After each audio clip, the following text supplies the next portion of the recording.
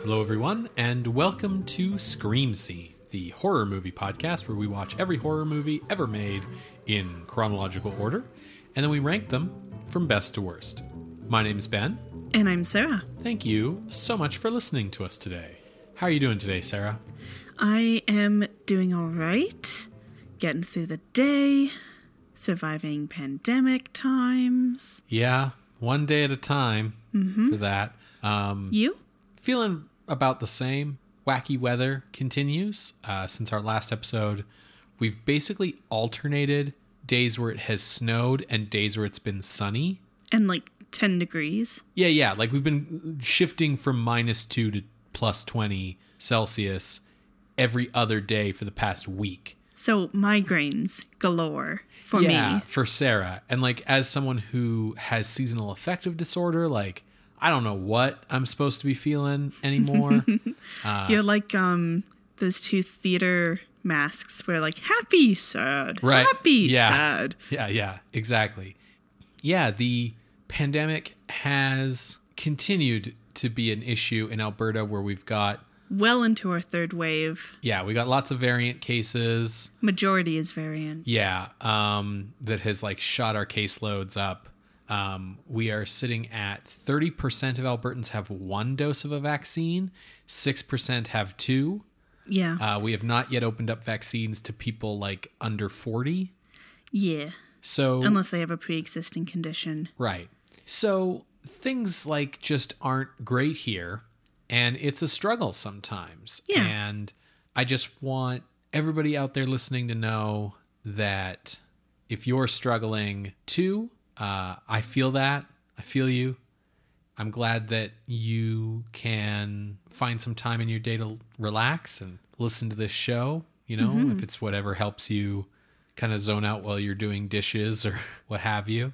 I'm just glad to know that there are so many people who listen and enjoy our show. Really makes doing the show feel worthwhile. Yes, especially because we have just hit a milestone. Oh, have we? Episode 200, baby. Oh, shoot! I forgot! Yes, it is episode 200. Holy smokes. Yeah, you're too far away across the table to high five, but There we go. we high fived ourselves. Which is a lot of people who are in quarantine and isolation have to high five themselves. Well, I think our listeners can also pat themselves on the back because doing the show is fun and enjoyable, and we definitely get something out of it and doing it together. But the fact that people have shared that they also enjoy it, whether that's through retweets, whether that's through the direct messages we get, the emails, the interactions on Tumblr when we share an episode and we talk about what's going on and, people reply back. All of that kind of helps make this worth it. So thank you, listeners. Yeah, we love getting comments. We love getting feedback. We love hearing from you.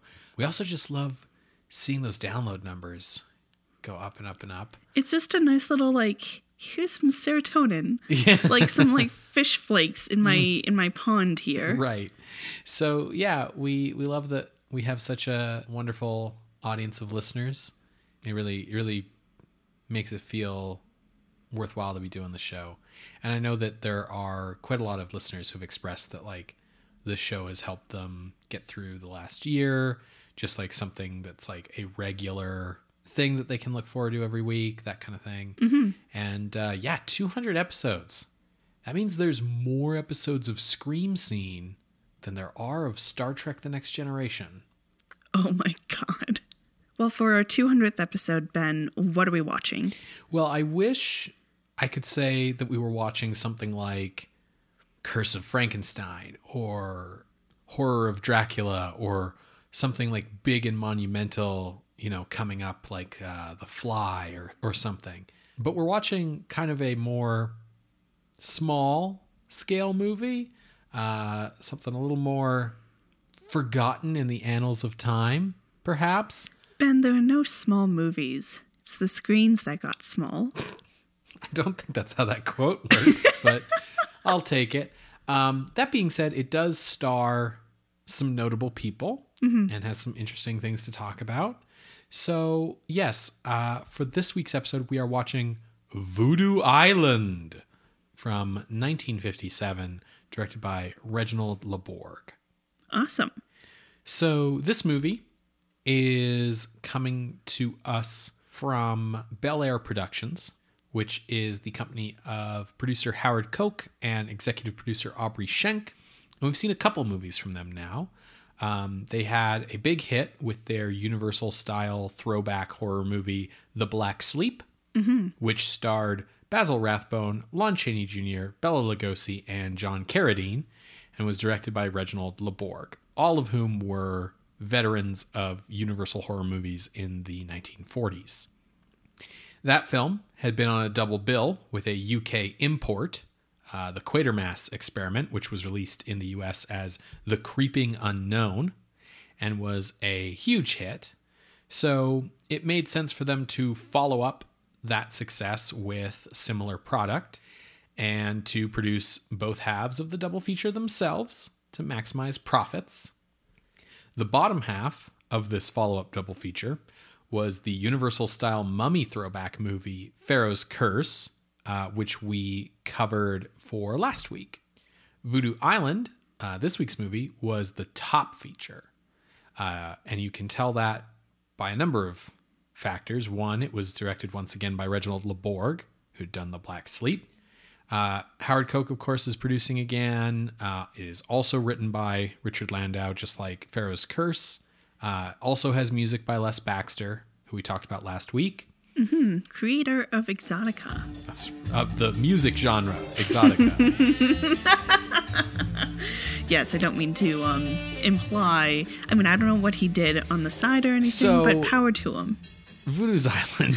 Voodoo's Island. Voodoo Island was shot on location in Hawaii. Nice. For $150,000. I think that's probably like the key for why this is the A picture. Well, like the front half of this double feature.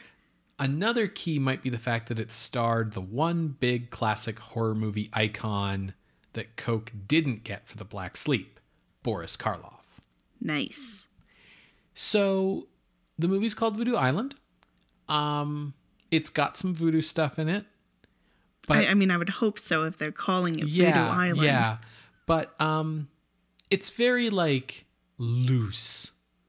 This movie's not really trying for authenticity. Sure. I think a big sign of that is that the island in question here is in the Pacific Ocean. Okay. But so it might as well be Hawaii. Yes, it's like a Polynesian island. Okay. And we've talked about voodoo a lot on this show. We've done some episodes where we really have gone in depth.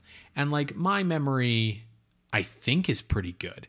And I don't recall voodoo being Polynesian. But Sarah, can you maybe confirm or deny? I can confirm that it is not Polynesian. Our very first film that covered voodoo and zombies was White Zombie from 1932, and that's episode 32. So in that episode, I go into a lot more detail and really go into the history of Haiti specifically. So if you want the full story, check that episode out. Here, I'm just going to be talking, a little more surface level.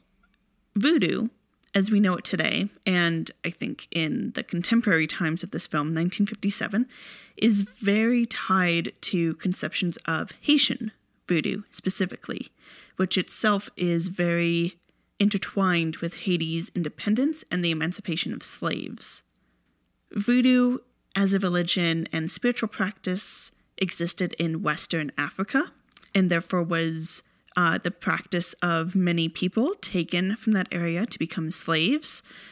In Haiti, which was a Spanish colony at the time, slavers would enforce Catholicism on their slaves in an attempt to deculturalize them and make them assimilate a little bit more, both as like a way of I would imagine the slavers thought that this would be like saving their souls in the same way that like missionaries believe that.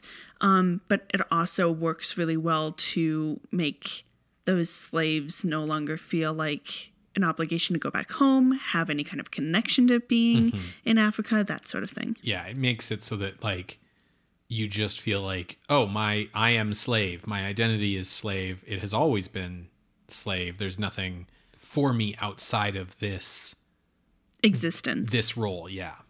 If you know anything about Catholicism, you at least know that they have a ton of saints. And there's different days to these saints, and you can pray to different saints for different things. And it's not that they are separate gods, but they are like a figure that is considered, prayable to.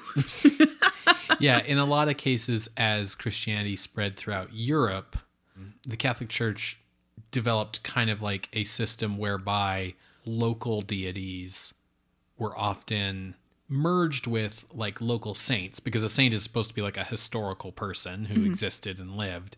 But like the stories of a local deity might get merged with the stories of a local saint so that those pre-Christian traditions would live on, which would help that area assimilate to Christianity more easily, right? It's like, oh, you can still like take pine trees into your house at wintertime because that's fine, and that sort of thing. In voodoo, they have many different spirits and gods. And in order to practice voodoo in secret, people would map these spirits and gods onto different saints. So, if your slaver came in and was like, what are you guys doing in here? Sure. They're like, oh, no, we're just praying to St. Augustine. Right. Oh, okay, fine. But then as soon as the door closes, then they pray to the actual voodoo person they were going to. Sure. Sort of the same process, just in reverse.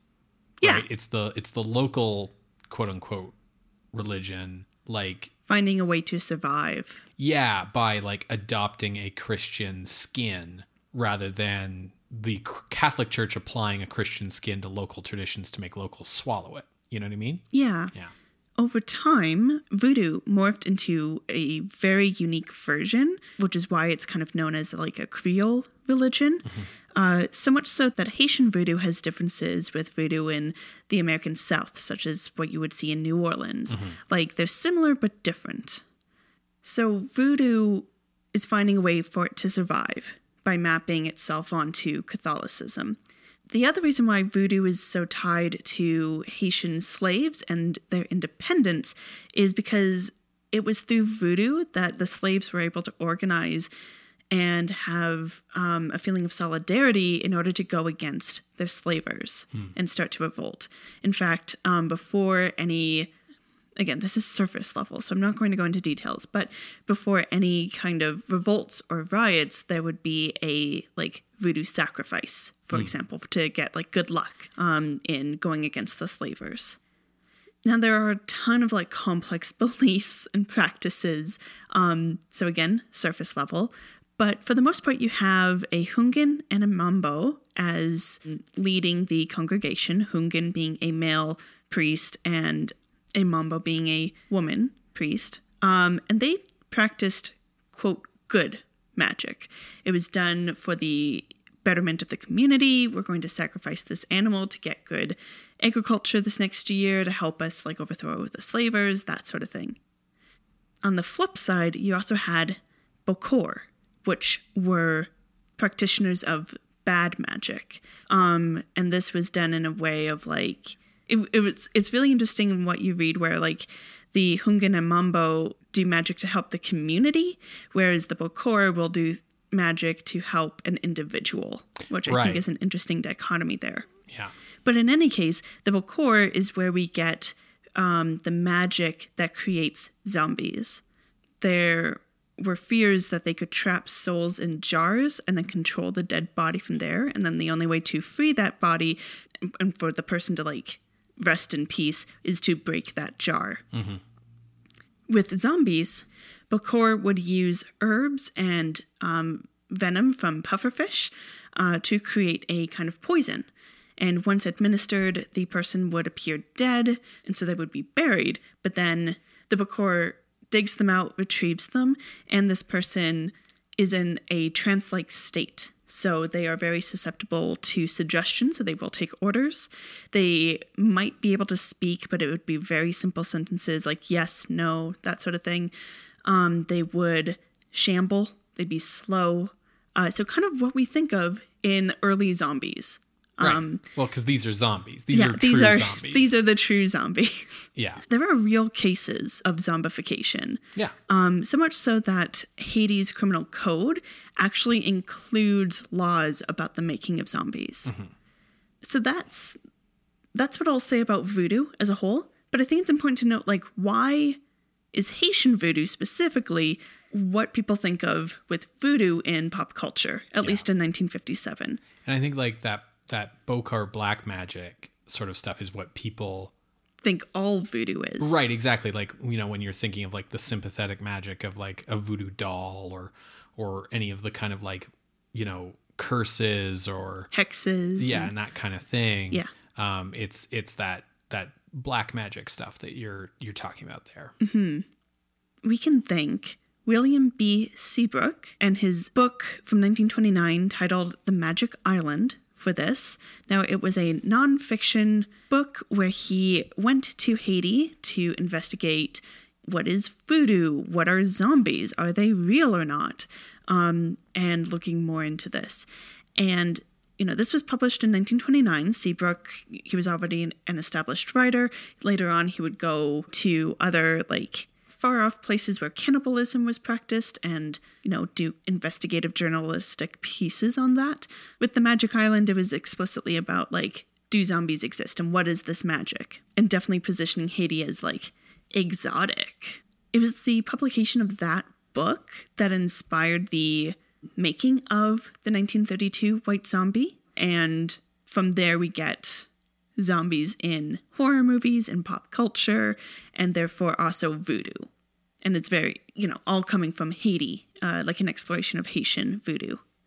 Since White Zombie in 1932, we've covered 5 movies that deal with voodoo, and that 5 has a little asterisk next to it, even though you can't. I'm speaking, you can't see an asterisk. After White Zombie, we had Black Moon from 1934, episode 46, if people want to take a listen.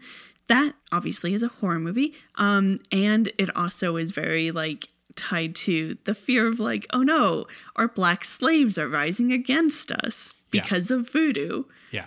So that's a really interesting movie to watch in the context of, you know, what the history of voodoo in Haiti is. After that, we get 1936's Revolt of the Zombies. Now, that movie's set in Cambodia. Again, not where voodoo is practiced, at least as far as I know. And I think that kind of points to the idea of, like, oh, voodoo is from this exotic, far-off place where there's people who are not white. Therefore, we can just use that to describe any kind of weird magic in any exotic, non-white places. For sure.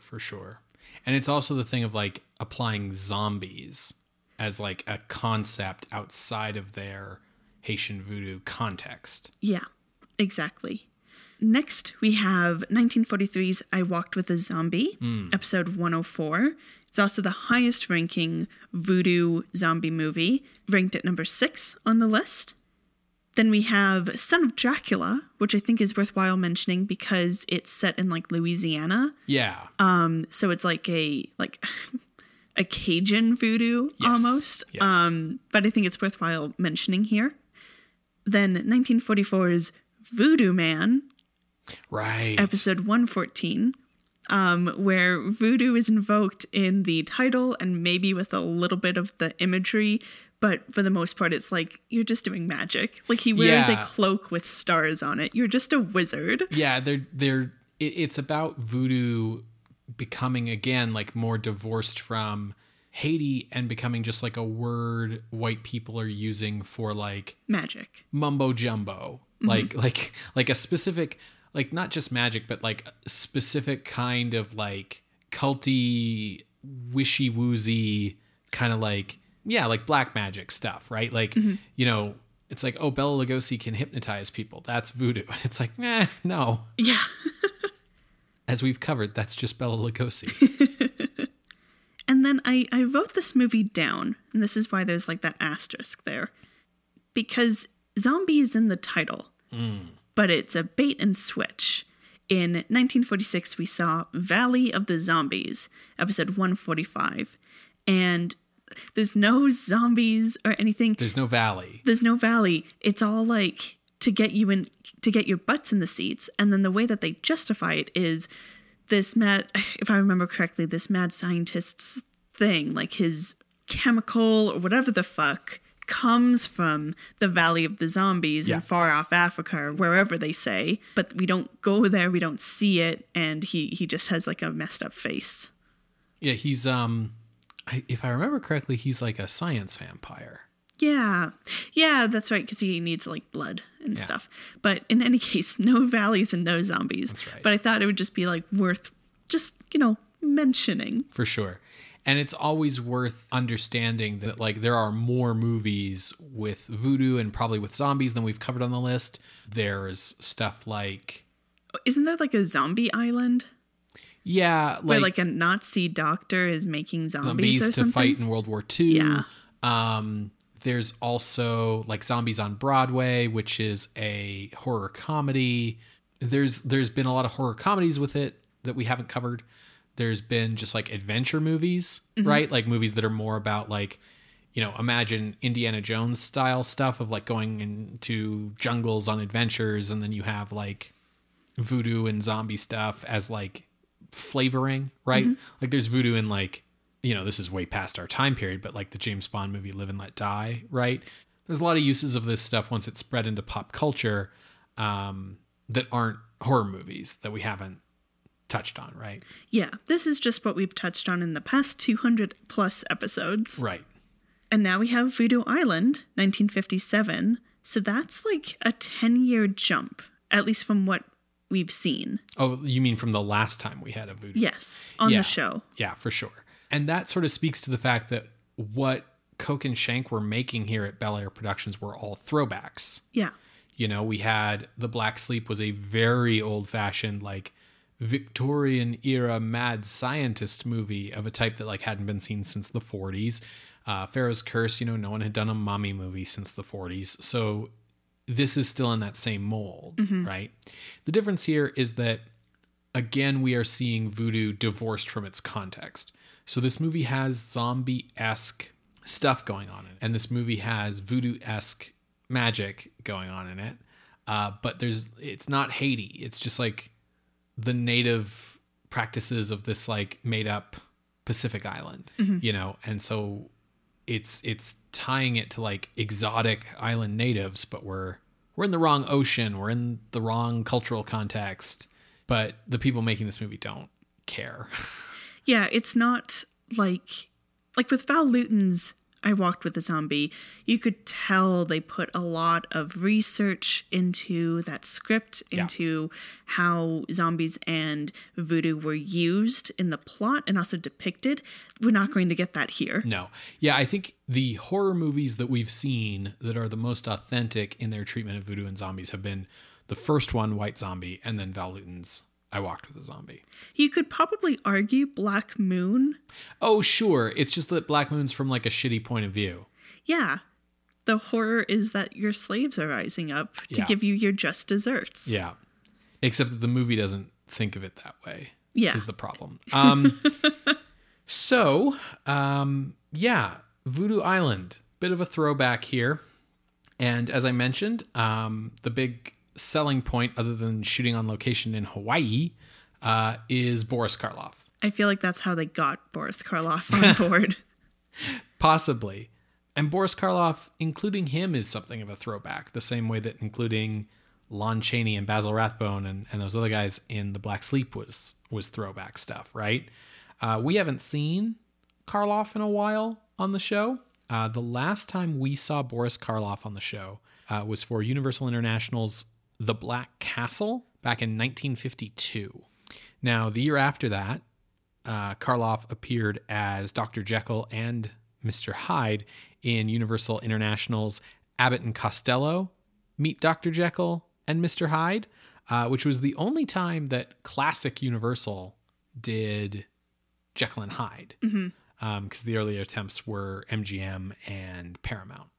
Now, Karloff has actually only appeared in 2 movies since then, so between 1953 and 1957. One was an Italian thriller called Il Monstro dell'Isola in 1954, and the other was an Indian adventure film called Sabaka that same year. Do you think this is by choice that he hasn't worked? Since then, so between 1954 and this point, he's appeared on stage and TV. He's been doing work for like TV anthology dramas, right? Like, oh, so he has been working, just yes. not in films. Okay. He starred in a British detective series called Colonel March of Scotland Yard for a season from 1955 to 1956. He's otherwise been appearing on like American quiz shows and like comedy variety hour type shows, like as himself, just sort of trading off being Boris Karloff. He was, after all, 70 years old by this point. Sure, I didn't think of that. But yeah, his big breakout role of Frankenstein came when he was like 30 or 40, right? Yeah, exactly. So he's getting up in years. And unlike Bela Lugosi, Karloff saved money, because he didn't have a heroin addiction to support. So Karloff's comfortable. Like, he's not working a lot. And when he is working, he's working in like things where it's like, yeah, you come on and you say you're Boris Karloff, and then I, Red Skelton, make some jokes about it, and ha ha ha, and then you go home. Like, and that's like a one-day thing. Yeah. Even for a TV show, it'd be like a week. Yeah, he's doing very like easy, laid back stuff because he's got the money. He's fine. He's been able to kind of coast through the 50s just fine. I don't know if it was a change in that financial situation that led him to start acting in movies again. But this was kind of his comeback. And then he works kind of fairly regularly for the next little while in film. So I don't know if something changed there financially, but I do know that he was always kind of in a much better financial position than like Lugosi or John Carradine. Well, he at least has a daughter, right? Yes, he has a few wives and a daughter. So I wonder if this is like university age for her, and he's like, oh, seeing these college tuition bills, like, oh shit, okay, better make a movie. Let's see, she was born when they shot Son of Frankenstein, so that'd be 1939. So yeah, she would be literally 18 here. Yeah, that's why he's doing this movie. He wants to get her a car for college, wants to help pay for her textbooks. So his return to motion pictures was a 3-picture deal that he signed with Bel Air. So this was the first of the 3 films in his contract, and he was paid $25,000 for this movie off of that $150,000 budget. Wow. So like a good quarter. Yeah. Just under. Yeah. That's like, what, 1 year of school? I don't know what tuition was like in the 50s. Probably way better. 1 year of school now. Yeah. So there are a few interesting names alongside Boris Karloff in the cast. Elisha Cook Jr. is probably best known for having played the young Gunsel Wilmer in the famous 1941 version of The Maltese Falcon. Star Trek fans would also know him as Kirk's lawyer from the episode Court Martial. He also appeared in The Big Sleep, The Killing, lots of movies through the 40s and 50s, typically film noir, usually as like a heavy or a fall guy or something like that. So he's in this. Another name I will mention is Austrian actor Friedrich von Ledebour, who is playing a native chief in this movie, coming a year after he played the Pacific Islander Queequeg in John Huston's movie version of Moby Dick, which starred Gregory Peck. Okay. So he's, I guess, carved out a niche of playing like Polynesians as an Austrian guy. That's just his thing, I guess. But like, Hollywood's like, You're not American, so. Well, it's like Warner Oland in the 30s, who was Swedish but made an entire career of playing like Asian characters. Anyways. Yeah. There's layers to Hollywood's racism. Right. Like a gross onion. Finally, in the role of Weather Station Number 4 radio operator, which he is uncredited in, because it's you only credit like 10 people in the cast in movies of this era, right? Like, yeah. We have in his very first movie role of all time, 29-year-old Adam West. Oh my goodness. Now, Adam West was born William West Anderson. That's right, West Anderson. Oh my God. No, that director is Wes. Yes. Not West. Yeah, that's how you can tell the difference. So that's how you tell the difference. He was born in Walla Walla, Washington. His father was a farmer and his mother was a retired opera singer. That's an interesting meet cute. She retired from her entertainment career to raise a family after she married this guy. And then young William West Anderson moved to Seattle with his mother at age 15 following his parents' divorce. Sure. After serving in the United States Army as an announcer on the American Forces Network. Announcer, amazing. Yeah. On American Forces Network television, West was discharged, after doing his service.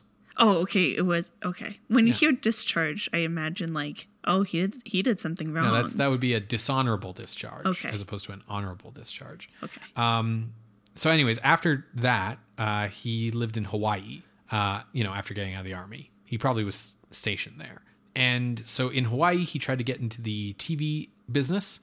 He became the sidekick on a local Hawaii variety show called the Kini Popo Show. So Voodoo Island's shooting on location afforded him the chance to be in a movie. Yeah. So that's how he got into this. He would move to Hollywood and change his name to Adam West in 1959. So at this point, he's not even Adam West yet. He's still just William West Anderson. Wow. Yeah. So to maximize the value of the location shooting here, Koch and Schenck also shot a very out-of-date, sort of behind the times, kind of also 1940s throwback World War II adventure movie called Jungle Heat, about Japanese spies trying to turn native Hawaiians against American plantation owners in the lead up to Pearl Harbor. How did that do? I don't know, but it shot back to back with Voodoo Island, with Koch directing it himself. Oh. Just probably because he also, Reginald LeBorg's busy. He's shooting this other movie. Sure. I just find it weird because, by 1957, America and Japan are, getting buddy-buddy as, allies. We're really into, the post-war stuff. So making, a weird Yellow Peril, the Japanese, you can't tell them from Hawaiians, they're spies, we can't trust them kind of movie in 1957 is super weird, because that's certainly what people were, afraid of in 1942.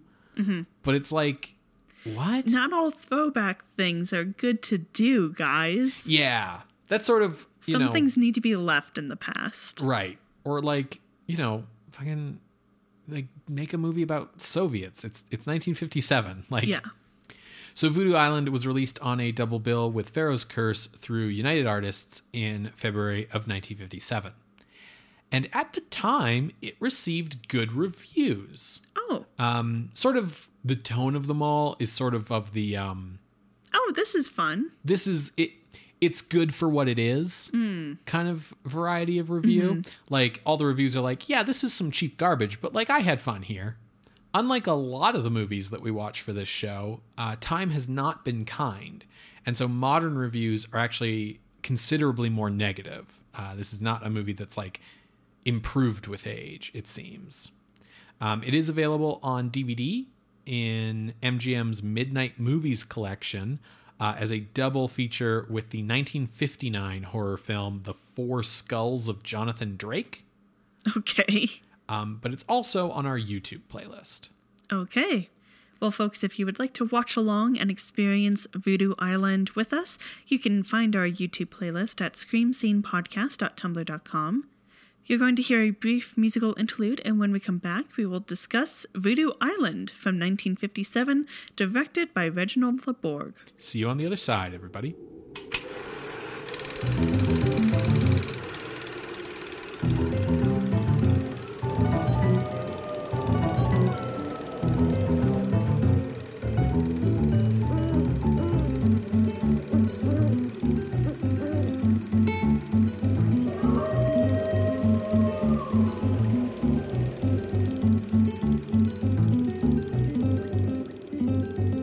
Welcome back to Scream Scene. We just finished watching Voodoo Island from 1957, directed by Reginald LeBorg. Ben, what did you think of this picture on our 200th episode? Well, I think I'm going to be alone in this opinion, but I liked this one. I agree with the tenor of the contemporary reviews. It's good for what it is. Okay. It's I think about par with Pharaoh's Curse, which I think it has a lot in common with. Yeah, in some interesting ways. What did you think, Sarah? I did not like this movie. Yeah, that's what I thought. I regret that this is the movie that's on our 200th episode. Oh, no. But it is what it is. How about I tell the folks at home what the movie was about? For sure. I mean, if we had done these in the right order, Pharaoh's Curse would have been our 200th episode, which is still, like, not grand. Well, we can get to that discussion. Okay. We open with hotel mogul Howard Carlton begging author and debunker of the supernatural Philip Knight, who is played by Karloff, to investigate this mysterious island where Carlton wants to build a hotel resort. Now, Carlton had previously sent 4 surveyors to the island to map out where this resort should go, but only one of the surveyors returned, and this man, whose name is Mitchell, returned in a trance-like, perhaps even a zombie-like state. Yeah, they never use the word zombie in this movie, but, like, the easiest way to understand what's going on with him is he's a zombie. Yeah. A voodoo zombie. Or is he? Right. So, I mean, that's what Knight's here to ascertain. Yeah, Knight has made a living. He has a series of books. He has a television show where he debunks supernatural things. He has a couple of neat anecdotes of, like, there was that one time that that people were getting scared about some kind of sea creature, but it turned out to just be, like, a creature that was being built for the upcoming, like, Macy's parade. And some other fun anecdotes like that. And so Knight agrees, and he sets off, and he brings along his assistant, Sarah Adams, which, fun fact, we have a friend named Sarah Adams. She owns a flower farm out here in southern Alberta called Alberta Girl Acres. Little name drop there. Knight also wants to bring Mitchell back to the island because he seems like perfectly fine physically, but clearly something else is going on. And Knight is like, well, let's determine if this is just a hoax, because Carlton might be trying to drum up, like, rumors and superstitions in order to get some good publicity for his new resort. So I want to bring Mitchell along just to kind of test to see if he is actually a zombie. And so Mitchell and his doctor come along. We have our main investor named Barney Finch coming along as well, and the resort designer Claire Winters, who is gay. Yeah, the movie obviously does not say that. In not so many words. Right. She's coded, but she's very heavily coded to the point where it's sort of undeniable that, like, it's on purpose. This isn't just like a screenwriter copying coded traits from like other characters accidentally and winding up with like an accidentally gay character. Like she's clearly meant to be a lesbian. Just they can't really talk about it or do much with that. Mm-hmm. Now, they do experience continual radio and engine trouble as they are heading to the island, and it's implied that it's from Mitchell, thanks to the non-diegetic sound of theremin playing during these moments. They finally make it to the neighboring island, which is owned by a man named Skylar, Mr. Skylar. Now, he's the one who originally found Mitchell, and he is not happy that Mitchell is back, because he fully believes that, that island is cursed. Mitchell has some kind of voodoo curse on him. I don't want him here. But Finch gives him enough money to be quiet about it. Skylar has a hired hand named Matthew Gunn, who is continually hitting on Adams, which she rebuffs because she's here as a professional assistant, and on Claire, who rebuffs him because she's gay. Mm-hmm. Meanwhile, Claire is hitting on Adams, who rebuffs her because she's got a job to do. Exactly. Yeah. That night on Skylar's Island, Mitchell escapes in like a mysterious way, like his doctor like blacked out or something, and whatever. So Mitchell escapes and he's making his way down to the docks towards the only boat here. And he's in this trance state and he starts like crawling on the boat once he gets on, and then he dies.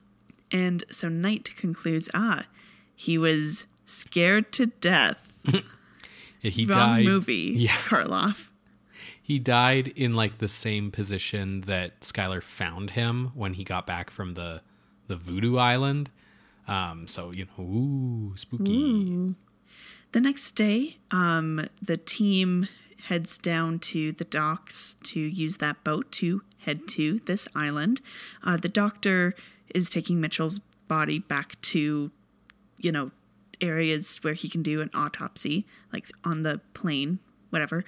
And when they get to the boat, there is like a little like body, John in shock, and a bag filled with death notes for each person on the expedition. And everyone's like, oh fuck, like, oh no, we're all gonna die. And Knight is like, no, we're not. These are just notes. Like, this isn't anything, and like tosses it in the water. Mm-hmm. He's a complete skeptic. As per usual, they experience engine trouble as they are boating over to the island. Honestly, kind of just to fill time. But they eventually make it there, and they find some of the surveyor's old equipment. We do get a little bit of a crossover of monster crabs with a very large crab threatening Adams at one point, but it's clearly like either dead or like a fake crab. It doesn't matter. Yeah. It's just funny to me. So they follow the surveyor's old equipment and make it to their old camp. And this entire time, Adams, specifically as, the young woman, is constantly feeling like nervous, like she's being watched. And that would be because we keep seeing native Polynesians hiding in the trees, watching. Now, some spooky stuff happens off screen. Basically, they head back to the boat to get their rations and supplies, and oh no, they've completely rotted. There's maggots and everything. So now they're like without any kind of supplies. But they're like, well, we're still here for a couple days. Might as well like do the work we're here to do. So Claire, she starts like going around to like sketch where her designs for the resort should go. And this entire time she has been like, man, I really wish I could like wash this like sweat off my back and all this. And she comes across a little lagoon. She goes, perfect. Time to go for a little skinny dip. She dies. We see that there's like this strange plant in the water. It kind of looks like kelp, and it basically ensnares her and kills her by like constricting her to death. Yeah, it's like a plant octopus. Like the leaves are like tentacles. Yeah, which, weird. Weird. It was clear from the moment Claire pulled out that cigarette holder that she was going to die in this movie. You cannot be gay and live to the end of a movie in 1957. So they discover her and go, oh shit, like, this is a carnivorous plant. And if there's carnivorous plants of this size in the water, that means that there's carnivorous plants of this size on land. And further, Knight surmises, that means that there's people on here because they would be prey to these, like, human-sized carnivorous plants. Adams is pretty shocked by this and Claire's death. So Gunn kind of brings her back to camp. Gunn's been going after her, and he's the worst, and calling her things like a machine, and he's been negging her. Yeah, exactly. Just like, because she's literally here to work, and she's taking her job seriously, and he's like, I bet you've never been in love. Right. You've only ever been in hate. Yeah, like he's doing like, oh, you've never felt. You're not a real woman because you haven't gotten fucked. Yeah. And it's like when she reacts negatively to this, he seems like surprised, which is like hilarious to me. But like it's clear that what he's trying to do is get like a rise out of her just to get like any kind of emotional response from her. It's problematic for sure, but the template they're going off of is they're trying to do the like hate you to love you Han Solo Princess Leia arc, basically. Yes. Well, since Adams saw Claire die, or at least her dead body, she's like, oh fuck, like, yeah, I think I need to loosen up, and I think maybe we should get together, Gunn. What's your real name? Matthew? I'm going to call you Gunn. I like Gunn better. She literally says this. This is true. So they're having this like heart to heart when suddenly a carnivorous plant attacks her by waving at her and kind of like, you know, sort of attacking her or something. Yeah. It's done poorly. Anyways, they head back to the camp. I think the carnivorous plants, when they're not moving, are well done in the sense that like they've got like cool designs and like they seem well made.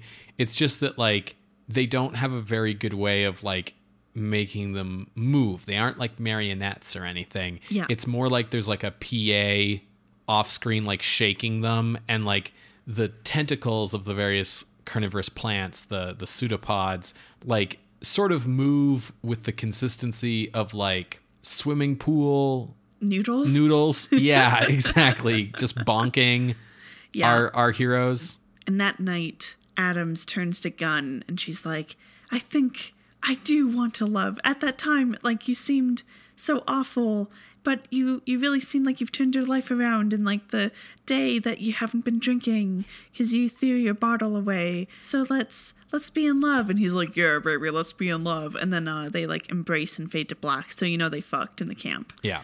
To give Gunn some credit, he did apologize for all the mean things he said to her while he was drunk. Sure. Like, he did apologize. He has thrown out his liquor. He's trying to get his life around. Also, he has PTSD from the war. Yeah. It's a whole thing. It's a whole thing. Yeah. But yeah, they fuck. Yeah, they fuck. Early that next morning, Finch awakens and he's like, oh, I'm too hot by this fire. And he goes and lays down in like the grass. And, you know, the best thing to go do on an island with carnivorous plants is to go and lay in the grass. Closer to the jungle. Closer to the jungle, outside of your camp. So he gets attacked by carnivorous plants and he freaks out and runs off into the forest. You know, what you always want to do. Yeah, on the an camp island is with right carnivorous there. Plants. Yeah, like it's like the camp's in a clearing, right? And everybody's like sleeping around the fire. And he has moved away from the fire to the edge of the clearing. And then when he's attacked by a carnivorous plant, he runs out of the clearing deeper into the jungle. Yeah. Which, great. And he comes across these two Polynesian girls, and they're playing, and like they're playing tag or whatever, and then suddenly one of the girls is just swallowed whole by a full cabbage. It just envelops around her, and the other girl is like screaming and runs off to go, tell her parents or whatever. Finch doesn't do anything. He just stares in horror at this plant moving as it digests the young girl. It's fucked up. And he adopts the trance-like stature that we saw of Mitchell. Yeah, so I think they're trying to like imply here that like what's going on is like they were driven mad by the horror of what they had seen. Yes. Like that they're not actually zombies, they're H.P. Lovecraft protagonists. So that's Finch. The rest of the camp awakens to a bunch of native Polynesians coming around their camp and rounding them up and taking them to their village, where they meet the most Austrian chief leader you could ever find in Hawaii. He doesn't even try to not have an Austrian accent. It is ridiculous. He's got like white hair and white eyebrows, and like there's just been no attempt. Like on the one hand, it's slightly less offensive that they didn't put him in like brownface, but on the other hand, it's like, what? Yeah. And he explains that we came here to escape basically the colonization of the other islands by people like Skylar, as well. It could also be we came here to escape the like Pacific War that was going on. In any case, there's nowhere else for us to go. We came here to escape your civilization, and so we wish to remain secret. And the carnivorous plants are definitely like something we have to watch out for, but they do help protect our secret. And Knight goes, yeah, for sure. Yeah, we'll definitely keep your secret, and we'll just head back to our civilization and leave you alone, and everything will be fine. And now Knight, Karloff is saying this in a way that's like, I'm saying this, but I'm just trying to get out of here. Yeah, he admits as much later. And Skylar doesn't realize that. He goes, what? No, you promised me that we were going to turn this into a resort, and I was going to get all this money, and you're promising him all these things, Knight, but you promised me too, and how dare you? I deserve much more than these racial slurs. Yeah, he gets like real extreme about it real quick in terms of like declaring that like these people don't deserve to live. That's an actual thing that he says. It's like, okay, bud, where was this hiding all this time? So they all get taken to get tied up. Mm-hmm. By this point, Finch has been brought to the camp, and so they see what's happened to Finch, and they're like, oh, fuck, like, what did you do to him? The next day, Knight wakes up, and they've all been tied together in like a single line, but Skylar is replaced by a Skylar voodoo doll, without anyone like feeling like change of ropes or anything. And this is when Knight pulls out a pocket knife to cut themselves loose. He didn't think to do this before, just doing it now. And he's like, okay, you guys stay here. I'm going to go look for Skylar. These voodoo dolls are great. They had 4 of them for like the surveyor team and like Mitchell, right, from earlier. They're very adorable. They look well produced. They look like something you'd buy at a gift shop. They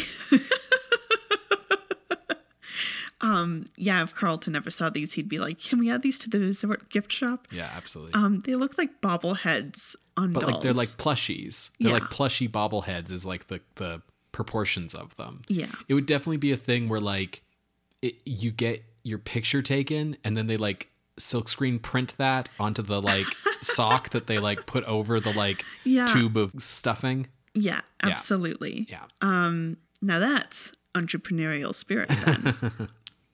So anyways, Knight goes looking for Skylar, and he finds him on this rope bridge which brought them into the village. And Skylar's not like in a trance-like state, but he's clearly confused. He doesn't really know like how he got here, and he's like, I'm not on a bridge. What are you talking about? He's clearly not in his right mind. He's like, his eyes are semi-closed. He's talking in like a very like soft, like sing-songy kind of way. Yeah. The way he's shot is like super weird too, because he's just shot like dead on down the bridge, and so it like he's center frame, and he's kind of like wobble wobbling around on the bridge, and yeah, it's just a little eerie. It's a little unnerving. Skylar thinks he sees like a voodoo doll on the bridge next to him, and he freaks out and jumps into the water to his death. Now that hallucination fades, and then Knight sees next to him, like on the ground, is Skylar's voodoo doll. And he's like, what? Like, I left this in the tent. Then the chieftain approaches Knight and says, it was voodoo all along, basically. And Knight goes, I believe. Like, if you would have asked me yesterday, I wouldn't have believed. But having seen this with my own eyes, I believe. And I am shocked and I am scarred for life. Yeah, this doll teleported. Yep. Spooky. And the chieftain goes, well, I think you can now go, is what he says. And so Gunn and Adams leave across the bridge, and then Knight takes Finch across. And that's the end of the movie. Yep. What a bombastic ending. Yeah, it's a very similar problem to Pharaoh's Curse, which also had a very like, and then the movie ended kind of ending. I ran out of things to say. Yeah. So you said that you liked this. Tell me what you liked about it. There's some good attempts at eerie stuff throughout here. Like The Black Sleep, there's a sense that Reginald LeBorg is like gotten much better at being a horror movie director just due to like 10 more years experience directing in general. Like Mitchell, the zombie, he kind of reminds me of the victim of the Quatermass experiment before he turns into a big slug monster. The idea that like seeing the horrors of the jungle is what drives them this way is very like, as I said, Lovecraftian. All of the kind of like creepy voodoo stuff that Mitchell does in the first like act of the movie is like very well done in terms of like actually trying to make it spooky and scary and unnerving. Like I could imagine like a kid getting really like weirded out or freaked out by this movie. Like there's the whole thing where they have to stop at the weather station because of plane problems, and like the radio seems connected to Mitchell somehow, and so there's like these creepy radio noises that he like starts getting up and walking around to and stuff. The attempts to make like the island feel unnerving, the voodoo stuff like with Mitchell dying and then like the chalk outline the next day, when they're going through the jungle, like there's just some good attempts to kind of make it spooky, make it eerie. The final encounter with Skylar on the bridge was very creepy to me. I thought that was like very, very creepy. More of like more quiet horror than loud horror, but like that kind of thing where it's just like something a little bit quieter and a little bit subtler always works a lot better with me. Like that feeling of like something is just slightly off is always scarier to me than like something that's like, here's a Paul Blaisdell monster. So I quite liked the sense that they were trying, which is also a sense that I got from Pharaoh's Curse. Okay. I did not find this creepy. I did not find this eerie. For example, with the climax of Skylar on the bridge, I was like, why are you here? Like, none of this is really making sense. I guess it was just kind of like, oh, a voodoo doll. Like, am I supposed to be scared because there's like a voodoo doll? Am I supposed to be scared about the implications of there being a voodoo doll? When like they weren't following any kind of internal logic about it. Like, this forest is apparently filled to the brim with carnivorous plants. And yet, throughout the first like half hour of us being on this island, all of these native people are staring at us from the tall, tall grass. Why would they be in there if they were carnivorous plants, Ben? There's definitely, I mean, it's similar to Pharaoh's Curse again, where like nothing about really, there was very little internal logic in that movie as well. There's a feeling here with both movies that there's some good stuff in here that could have gotten better if there was more than like one draft. Like there's a feeling that like, you know, this movie feels to me like it was written one page at a time, right? Where it's like, okay, they get to the island and then the writer's thinking like, okay, well, I got to do the thing where the natives are looking at them from the bushes because that's just a thing that you do. And then it's like, okay, well, now I want like some carnivorous plants to attack them. And then it's like, okay, well, now they're at the native village. So like, what's their deal? And it's like, oh, I can tie the carnivorous plants in with the natives. Like, you know, like as if... That's exactly it. Yeah, and like not going back to do a second draft. I think like Pharaoh's Curse, there's an attempt to make all the characters in like the party interesting and unique and kind of give them their own thing, right? Finch is very much like the like, hey, come on, we're gonna make a lot of money here. You know, I'm just here to make a lot of money. Like, here's a bunch of money, have the money. And then like when things start to go bad, he's like, I think we got to get out of here. I'm just an average Joe, you know? Whereas like Karloff as Philip Knight is kind of this like charming, smug asshole. He's Richard Dawkins is basically what he is, right? Like he's like the atheist, the non-believer who's like super smug because like he's never been proven wrong. The movie could have been an interesting character study of him in the way that Pharaoh's Curse could have been an interesting character study of like the worldwide adventurer character in that movie. Similar to that movie, you know, where the worldwide adventurer had the wife who went on adventures with him, but she really just wanted to be a homemaker and had to learn that lesson over the course of the movie. In this movie, Knight has the assistant, Adams, who goes around the world with him, assisting him with his debunking stuff. And she needs to learn how to become a woman again by, like, getting the D, right? So, like... Getting the D from Gunn. Right. So there's, like, some similar, like, themes and arcs being played with here. But just like Pharaoh's Curse, the stuff with Knight, they don't get into it enough to really make it work. But everybody's got a little something, right? Sure. Everybody's got a little arc. Everybody's got more to them than just like cardboard. But that more is never more than like, okay, you know, on Star Trek Voyager, how all the characters are like, there's nothing to them. They're very bland, but theoretically they should be interesting because they each have like probably like a little log line in the writer's Bible saying like, here's their deal. Yeah. And like they have interesting premises and concepts, but they never go anywhere with them. Yeah. So that's a lot like the characters here. Like Gunn is a very, you know that he's going to get the girl by the end of the movie the second he walks on screen because he's got a square jaw and broad shoulders and a deep voice, right? And they give him the kind of like acerbic attitude, you know, I don't need anybody, I'm on my own kind of thing that like heroes get in this era a lot. Very Han Solo. And then like Knight starts to needle him through the movie like, what's your deal, Gunn? Like, I've got everyone else figured out, but what's your deal? And Gunn's like, I don't have a deal. And then like takes a swig of his whiskey. And like, it's clear that he's an alcoholic. It's clear that something's eating away at him. He's got like this Navy captain hat that everybody makes fun of him for. And with just those pieces of the puzzle, any reasonable audience would be able to be like, oh, I know what this guy's deal is. I can predict what it's going to be, right? You're like, okay, he was the captain of some ship in World War II and it went down and he blames himself for it.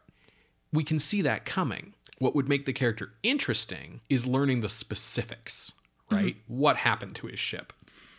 It went down and all of his crewmates were slowly eaten by the cold, dark eyes of sharks. Right. Yeah, exactly. Like, what are the specifics here? Why does he blame himself? Like, all of that. But when we get to the point in the movie where it's time for him to give his backstory speech, it's clearly like just the first draft, like, I'll go in and punch this up later. Because it's just him being like, yeah, so I ran a boat in the war. And the boat went down, and all the men died, and I blame myself for that. All the men who died on the boat that I ran, as if like the writer couldn't at that moment remember the word captain. And it's like, yeah, it's very clear that like there should have been a second draft here to like flesh this shit out. I mean, Claire doesn't really get fleshed out, but that's not really the writer's fault. Like, she gets enough stuff there that it makes it enjoyable to watch her be like super mean to Gunn. Yeah. She like asks for a cigarette. He gives her one, lights it for her, and she's like, great, now fuck off. Yeah. It's great. Yeah, you get just enough from her to figure out what her deal is. She's hitting on Adams. She's rebuffing Gunn. She's also got like a lot of like things that code her, like the cigarette holder that I mentioned earlier. She's very like materialistic and like kind of someone who like belongs in like elegant city settings. Yeah, she's older. Yes. And is not married. Right. Doesn't have any kids. Constantly is talking about how she wants a martini. The thing is, she's loosely sketched out because there's no way that she could have been more filled in. Like, she gets about as much as like the code would allow you to give her. The problem is, like, that works a bit for her because she's a minor supporting character who gets like killed by a carnivorous plant, right? I feel like she gets the most sketching. Well, it's not so much that. It's that she gets an amount of sketching that's appropriate for her level as a character, sort of in the hierarchy of characters. Yeah. Everyone in the script is sketched out about as vaguely as Claire, which doesn't work for like the more significant characters. Yeah, that's probably what's going on for sure. I feel like this movie... Okay, here's two problems, and I guess it's not really the movie's fault. But I've seen this story before. Yeah. In Jurassic Park. And Scooby-Doo on Zombie Island. Sure. We really can't hold that against this movie. Right. How dare it rip off these movies from 40 years later.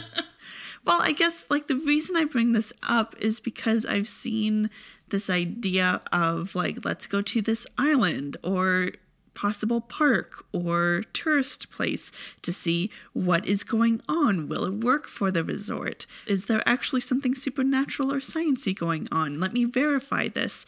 I've seen that done well, and this movie doesn't even meet that bar of like achieving that story premise. Sure. I think though that like one of the reasons why we do this show in chronological order is so that we're judging things in their own context, so that we're not saying like, hey, this movie was bad because it wasn't Jurassic Park. Fair. Let me put this forward then. I think Pharaoh's Curse is better. Okay. See, some of the things that I enjoyed about this movie, I enjoyed the location shooting. I think actually being in Hawaii and shooting on location helped a lot. Certainly helped Karloff's tan. Yes. Like for a minute, I was like, is he supposed to be not white? Right. Is his character supposed to be not white? No, he just got a real good tan. Yeah. Yeah. But I think this movie's better directed. You can tell that they meant for this to be the A picture, I guess is what I'm trying to say when you look at the two of them. That doesn't mean that it's necessarily better. You know, because there's plenty of occasions where you can look at like something that is the A picture and something that's the B picture and like the B picture more, right? But I liked the location shooting. I liked the cast is like good front to back, like with the exception of Austrian native chief guy who is terrible. Like the worst. He's the worst. And listen, I can't even give it any kind of the normal like leeway that I might give similar shit like this in Hollywood movies of the period, because they're in Hawaii and all the other like non-speaking natives are played by like what looks to be like native Hawaiians. Like they had access to native performers right there on set, and they chose to bring in a guy who talks like 1960s Mr. Freeze, also 1990s Mr. Freeze, I guess, to like, and they're like, this accent will pass for fucking Polynesian. It's foreign. That's real bad. Yeah. Don't like him. But Otherwise, I think the cast is really good. I think they all do a really good job at taking the hints that are in the script and using them to infuse their characters with more than what's on the page. Like Bev Tyler does a really good job playing Adams. Rhodes Reason is very good at being Matthew Gunn, who really needs to be teamed up with Captain Storm from yes, Pharaoh's that's Curse. the spin-off of these two movies. Yeah, absolutely. Except that Captain Storm would be like 80 by the time that Matthew Gunn comes around. Yeah, it's like old cop, new cop. Sure. So I think there's a lot to like here.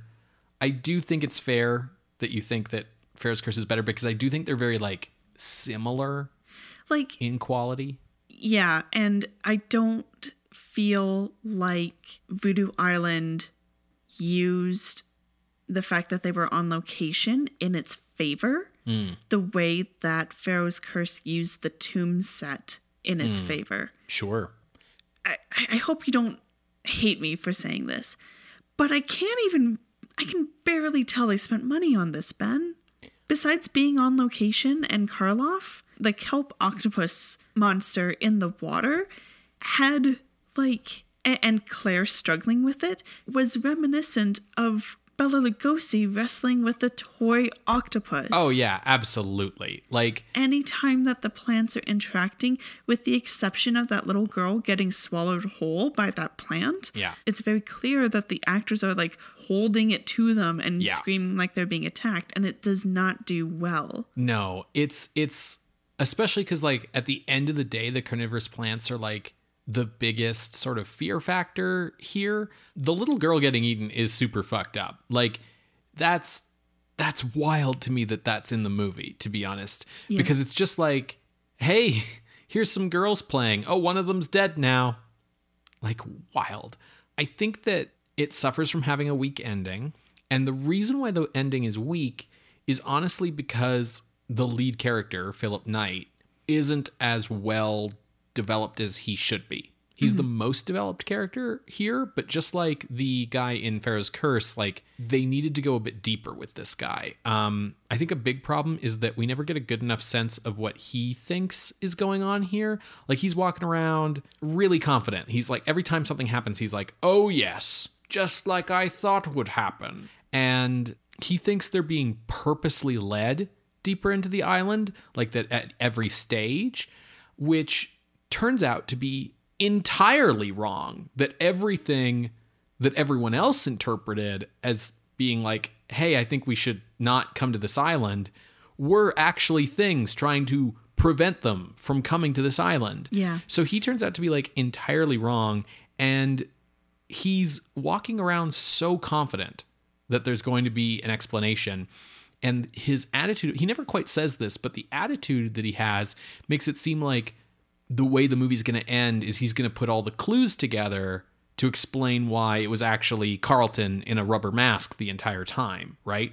Like, Knight thinks he's in an episode of Scooby-Doo, and then it turns out we're actually doing Scooby-Doo on Zombie Island, where, like, the monsters are real because they're real in the direct-to-video movies. Yeah. At least on Zombie Island, which is Ghost, Cyber Chase, and Alien Invaders. Yeah, whereas I think that like a Scooby-Doo story where the monsters are real is like a Superman story where he's an asshole, or a Batman story where he kills people. It's sort of missing the point.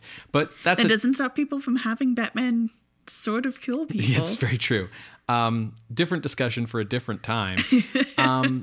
The thing is like, we don't get enough of a good sense of what his theory is. Yeah. And if it was something where he was going to reveal it all at the end, then like, you know, it's sort of the like Sherlock Holmes, Hercule Poirot thing where it's like, I'm not going to tell you what I think until I can lay it all out on the table. And get everyone into this train car. Right. But that's not what happens, because he gets proven wrong that they weren't supposed to be getting led deeper, and voodoo is real. So because he's proven wrong, like his character arc is supposed to be that he like eats some humble pie, and after kind of being this like smug Richard Dawkins asshole the whole movie, he's like going like, oh, I guess there really are some things man wasn't meant to know.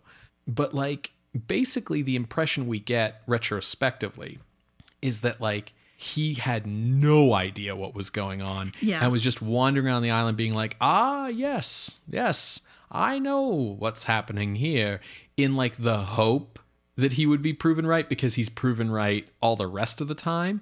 And so like, it's not enough of a climax. It's not enough. Like, if the central arc of the movie is supposed to be this guy learning voodoo's real or whatever, like the thing with Skylar on the bridge, like, you didn't like it. I thought it was creepy, but it's not a good climax. No. The climax should be something magical and voodoo-y happening to Knight himself. Yeah, not just witnessing it. Yeah, exactly.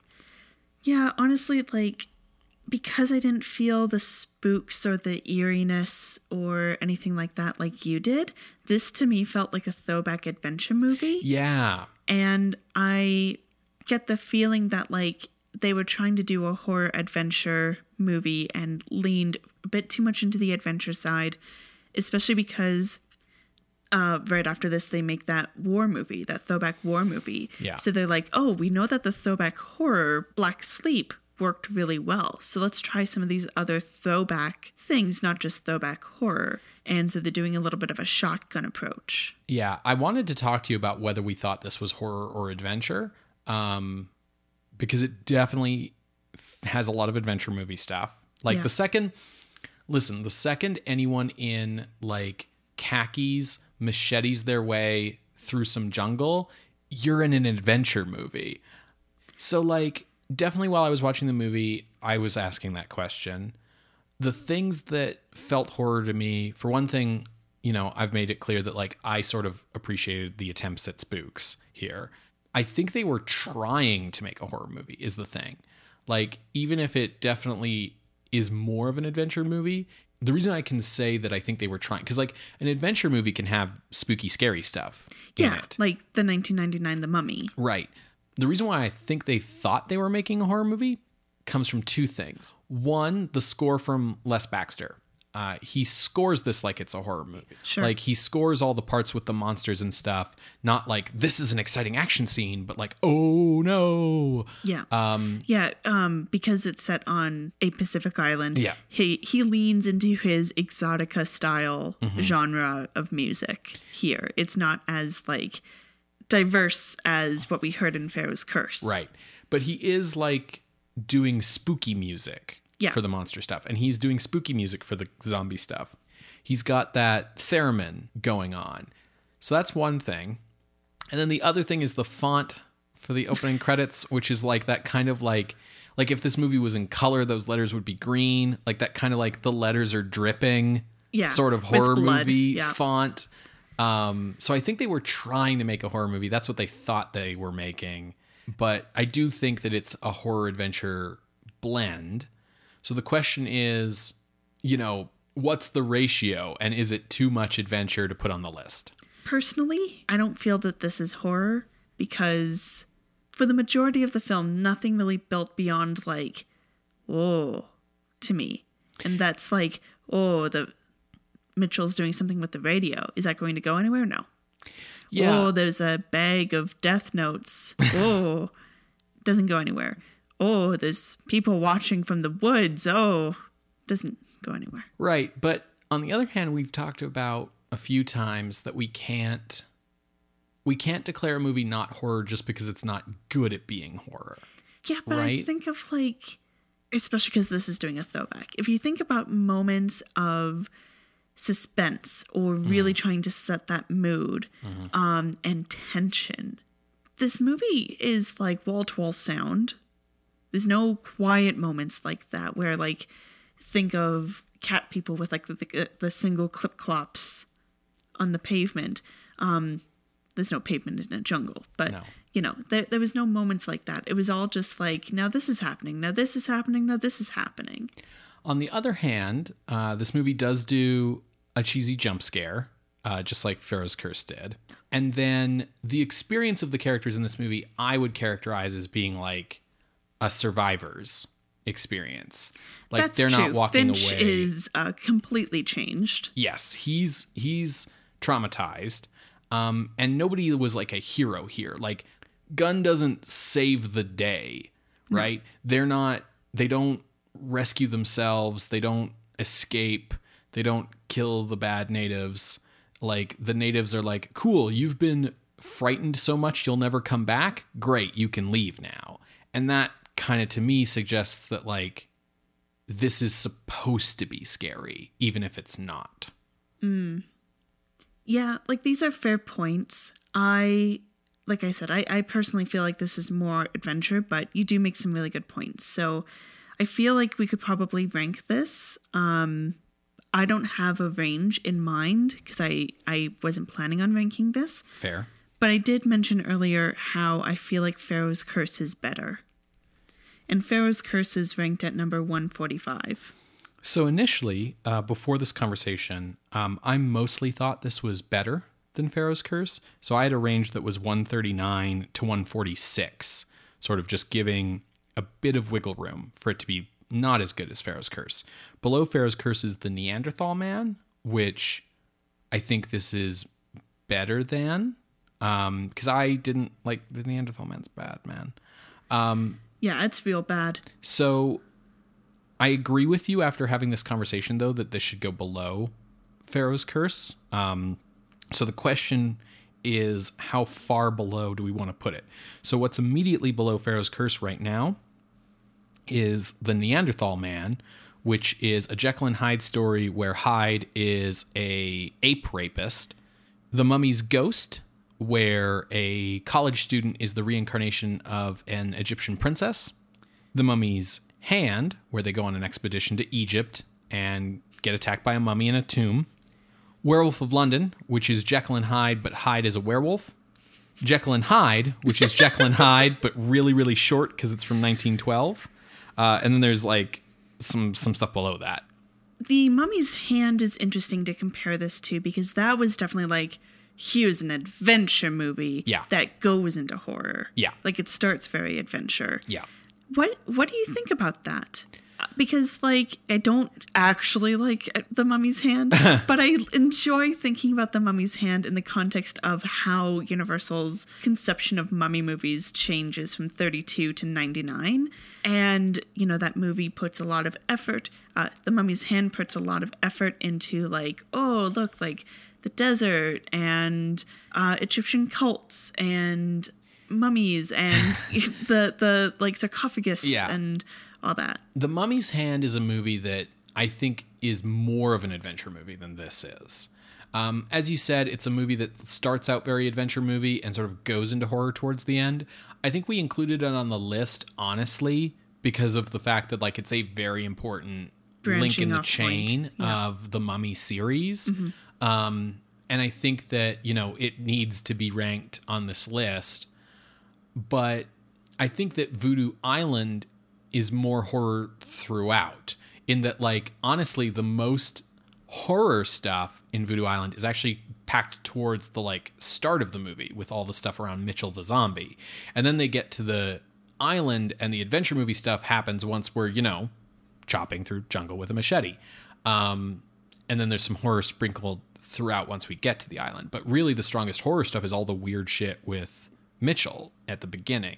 So I honestly think there's more, like, outright horror content in Voodoo Island than The Mummy's Hand, but I agree with you that, like, it's a very similar horror adventure blend. Mm-hmm. So then what do you think of it compared to The Mummy's Ghost? So The Mummy's Ghost is carrying a lot of baggage by this point. Yes, and it's also got, like, not a great male-female dynamic. It's got this, like, he's supposed to be playing like a college student, but he looks like he's 40 because it's like 1944. And he wants to bring her back to his hometown to get married, like meet his family and get married all in one day. Yes. And every time she's like, right, but like there's a horror movie plot happening around me. He's like, yeah, so we just need to put you in the car and drive you to Brooklyn and get you out of here and marry me, and that'll solve it all. You know, it's nothing. Don't worry about it. And he kind of gaslights her the whole movie, and then she ends up, her soul goes into the mummy, and then the mummy goes into the bog. So he really fucked up and doesn't save her. So he really sucks. So I don't really know. It's hard for me to judge. I think I'd rather watch Voodoo Island again just because I enjoy Boris Karloff. That is very fair. Karloff, he's not phoning it in. No. But he's not bringing the goods either. Yeah, it's not like a Black Cat situation where No. you're just like, holy fuck, what is Karloff doing? He's doing stuff, but... Karloff's having fun. Karloff's reading this script and being like, oh, I know how to deliver the line, he was scared to death. You know, like he's looking for those juicy lines. He's highlighting them. Yeah. He's making his daughter's college tuition. Like, he's right. happy. He's good. I would agree about The Mummy's Ghost going below, but I really feel like, as awful as Neanderthal Man is, like, it's also still a horror movie. Yeah. And I was also thinking about, like, it not, like, trying to disguise the fact that he assaults a woman. Yeah, it's one of those, like, horror movie conundrums where it's like, I don't really like you because you depict some really nasty stuff, but you a horror movie, and your point is to, like, be disturbing and fucked up. So, like, in some ways, the disturbing fucked up stuff is a feature, not a bug. Yeah, part of the reason why Neanderthal Man is so low is because some of the, like, fucked up stuff is something that the movie doesn't even think is fucked up. Right, like the stuff with... experimenting on his deaf servant. Yeah. Yeah. Like, it's the movie not engaging with the seriousness of its, like, events, right? It's like, it just wants to move on to the next, like, weird guy in an ape mask thing. Yeah. It's also so low because that ape mask is fucking trash. It's trash. But I feel like the events are more horrific than the events in Voodoo Island. Right, which are more like... Voodoo Island could be a D&D adventure. Neanderthal Man couldn't. And I feel like that makes Neanderthal Man a better horror movie. Yeah. Yeah. So then, coming in beneath the Neanderthal Man, but above the Mummy's Ghost at the new number 147 is Voodoo Island from 1957, directed by Reginald Leborg. If you would like to see this list, you can go to our website, screamscenepodcast.tumblr.com. There you can find links to all 200 episodes, as well as our appeals box. If you would like to contest this or any other ranking, you can drop us a line through our Ask box. You can email us at screamscenepodcast@gmail.com or over Twitter @_screamscene. Scream Scene updates every Wednesday on Apple Podcasts, Google Podcasts, SoundCloud, and Spotify. Subscribe to the show using our RSS feed, and if you want to help the show out, you can leave us a rating or a review to help promote the show via algorithm. You can also help promote the show without relying on mathematical constructs by just telling people about it. Tell a friend. Talk us up in your favorite horror Discord. On Reddit, on Twitter, in a forum? Do people still have forums? Reddit is the forum, Ben. Okay. Well, it's the, like, only forum. the one forum to rule them all. Tell people about the show if you like it. And if you have the means, head on over to our Patreon to support us financially. At patreon.com/screamscenepodcast, you can become a patron of the night for as little as $1 a month. Patrons at the $5 and $10 levels get access to regular bonus content. And we are like $5 away from our first Patreon goal, which is $150 a month, at which point we will be making an extra 5th episode each month that covers horror adjacent movies. Yep. So maybe some of these weird zombie voodoo movies that aren't actually horror. Oh my gosh. Ben, would you let us cover Scooby-Doo on Zombie Island? I think that would be totally fair for a horror adjacent movie. I mean, please. Yeah. I don't know. That movie might just be full on horror because the monsters are real. No one dies, though. I mean, it's spoilers. For children. Yeah. It's a movie for children. Well, if you want that, listeners, I want it. Head on over to patreon.com/screamscenepodcast and kick in like $5. On the $10 level with original horror writing, I also just posted the first entry of a new writing series that I'm doing called Gothic Retrospective, where I look back at some of the earliest exposure to Gothic tropes and visuals. And so I covered the 93's The Secret Garden. Yeah, so check that out. It's a really cool little write-up. So what are we watching next week, Ben? So next week, Sarah, we are watching one of my favorite nihilistic sci-fi horror movies of the 1950s. Oh. Equal sort of feat in the sci-fi and horror camps. It's from our good friend Jack Arnold, director of various Gilman movies, written by Richard Matheson, the horror writer who will go on to write like I Am Legend, for instance. It's The Incredible Shrinking Man. Okay. I'm very excited. From that title, it does not sound horror.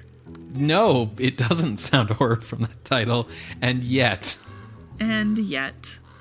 Well, for episode 201, we will see you next week, Creatures of the Night. Bye. Bye.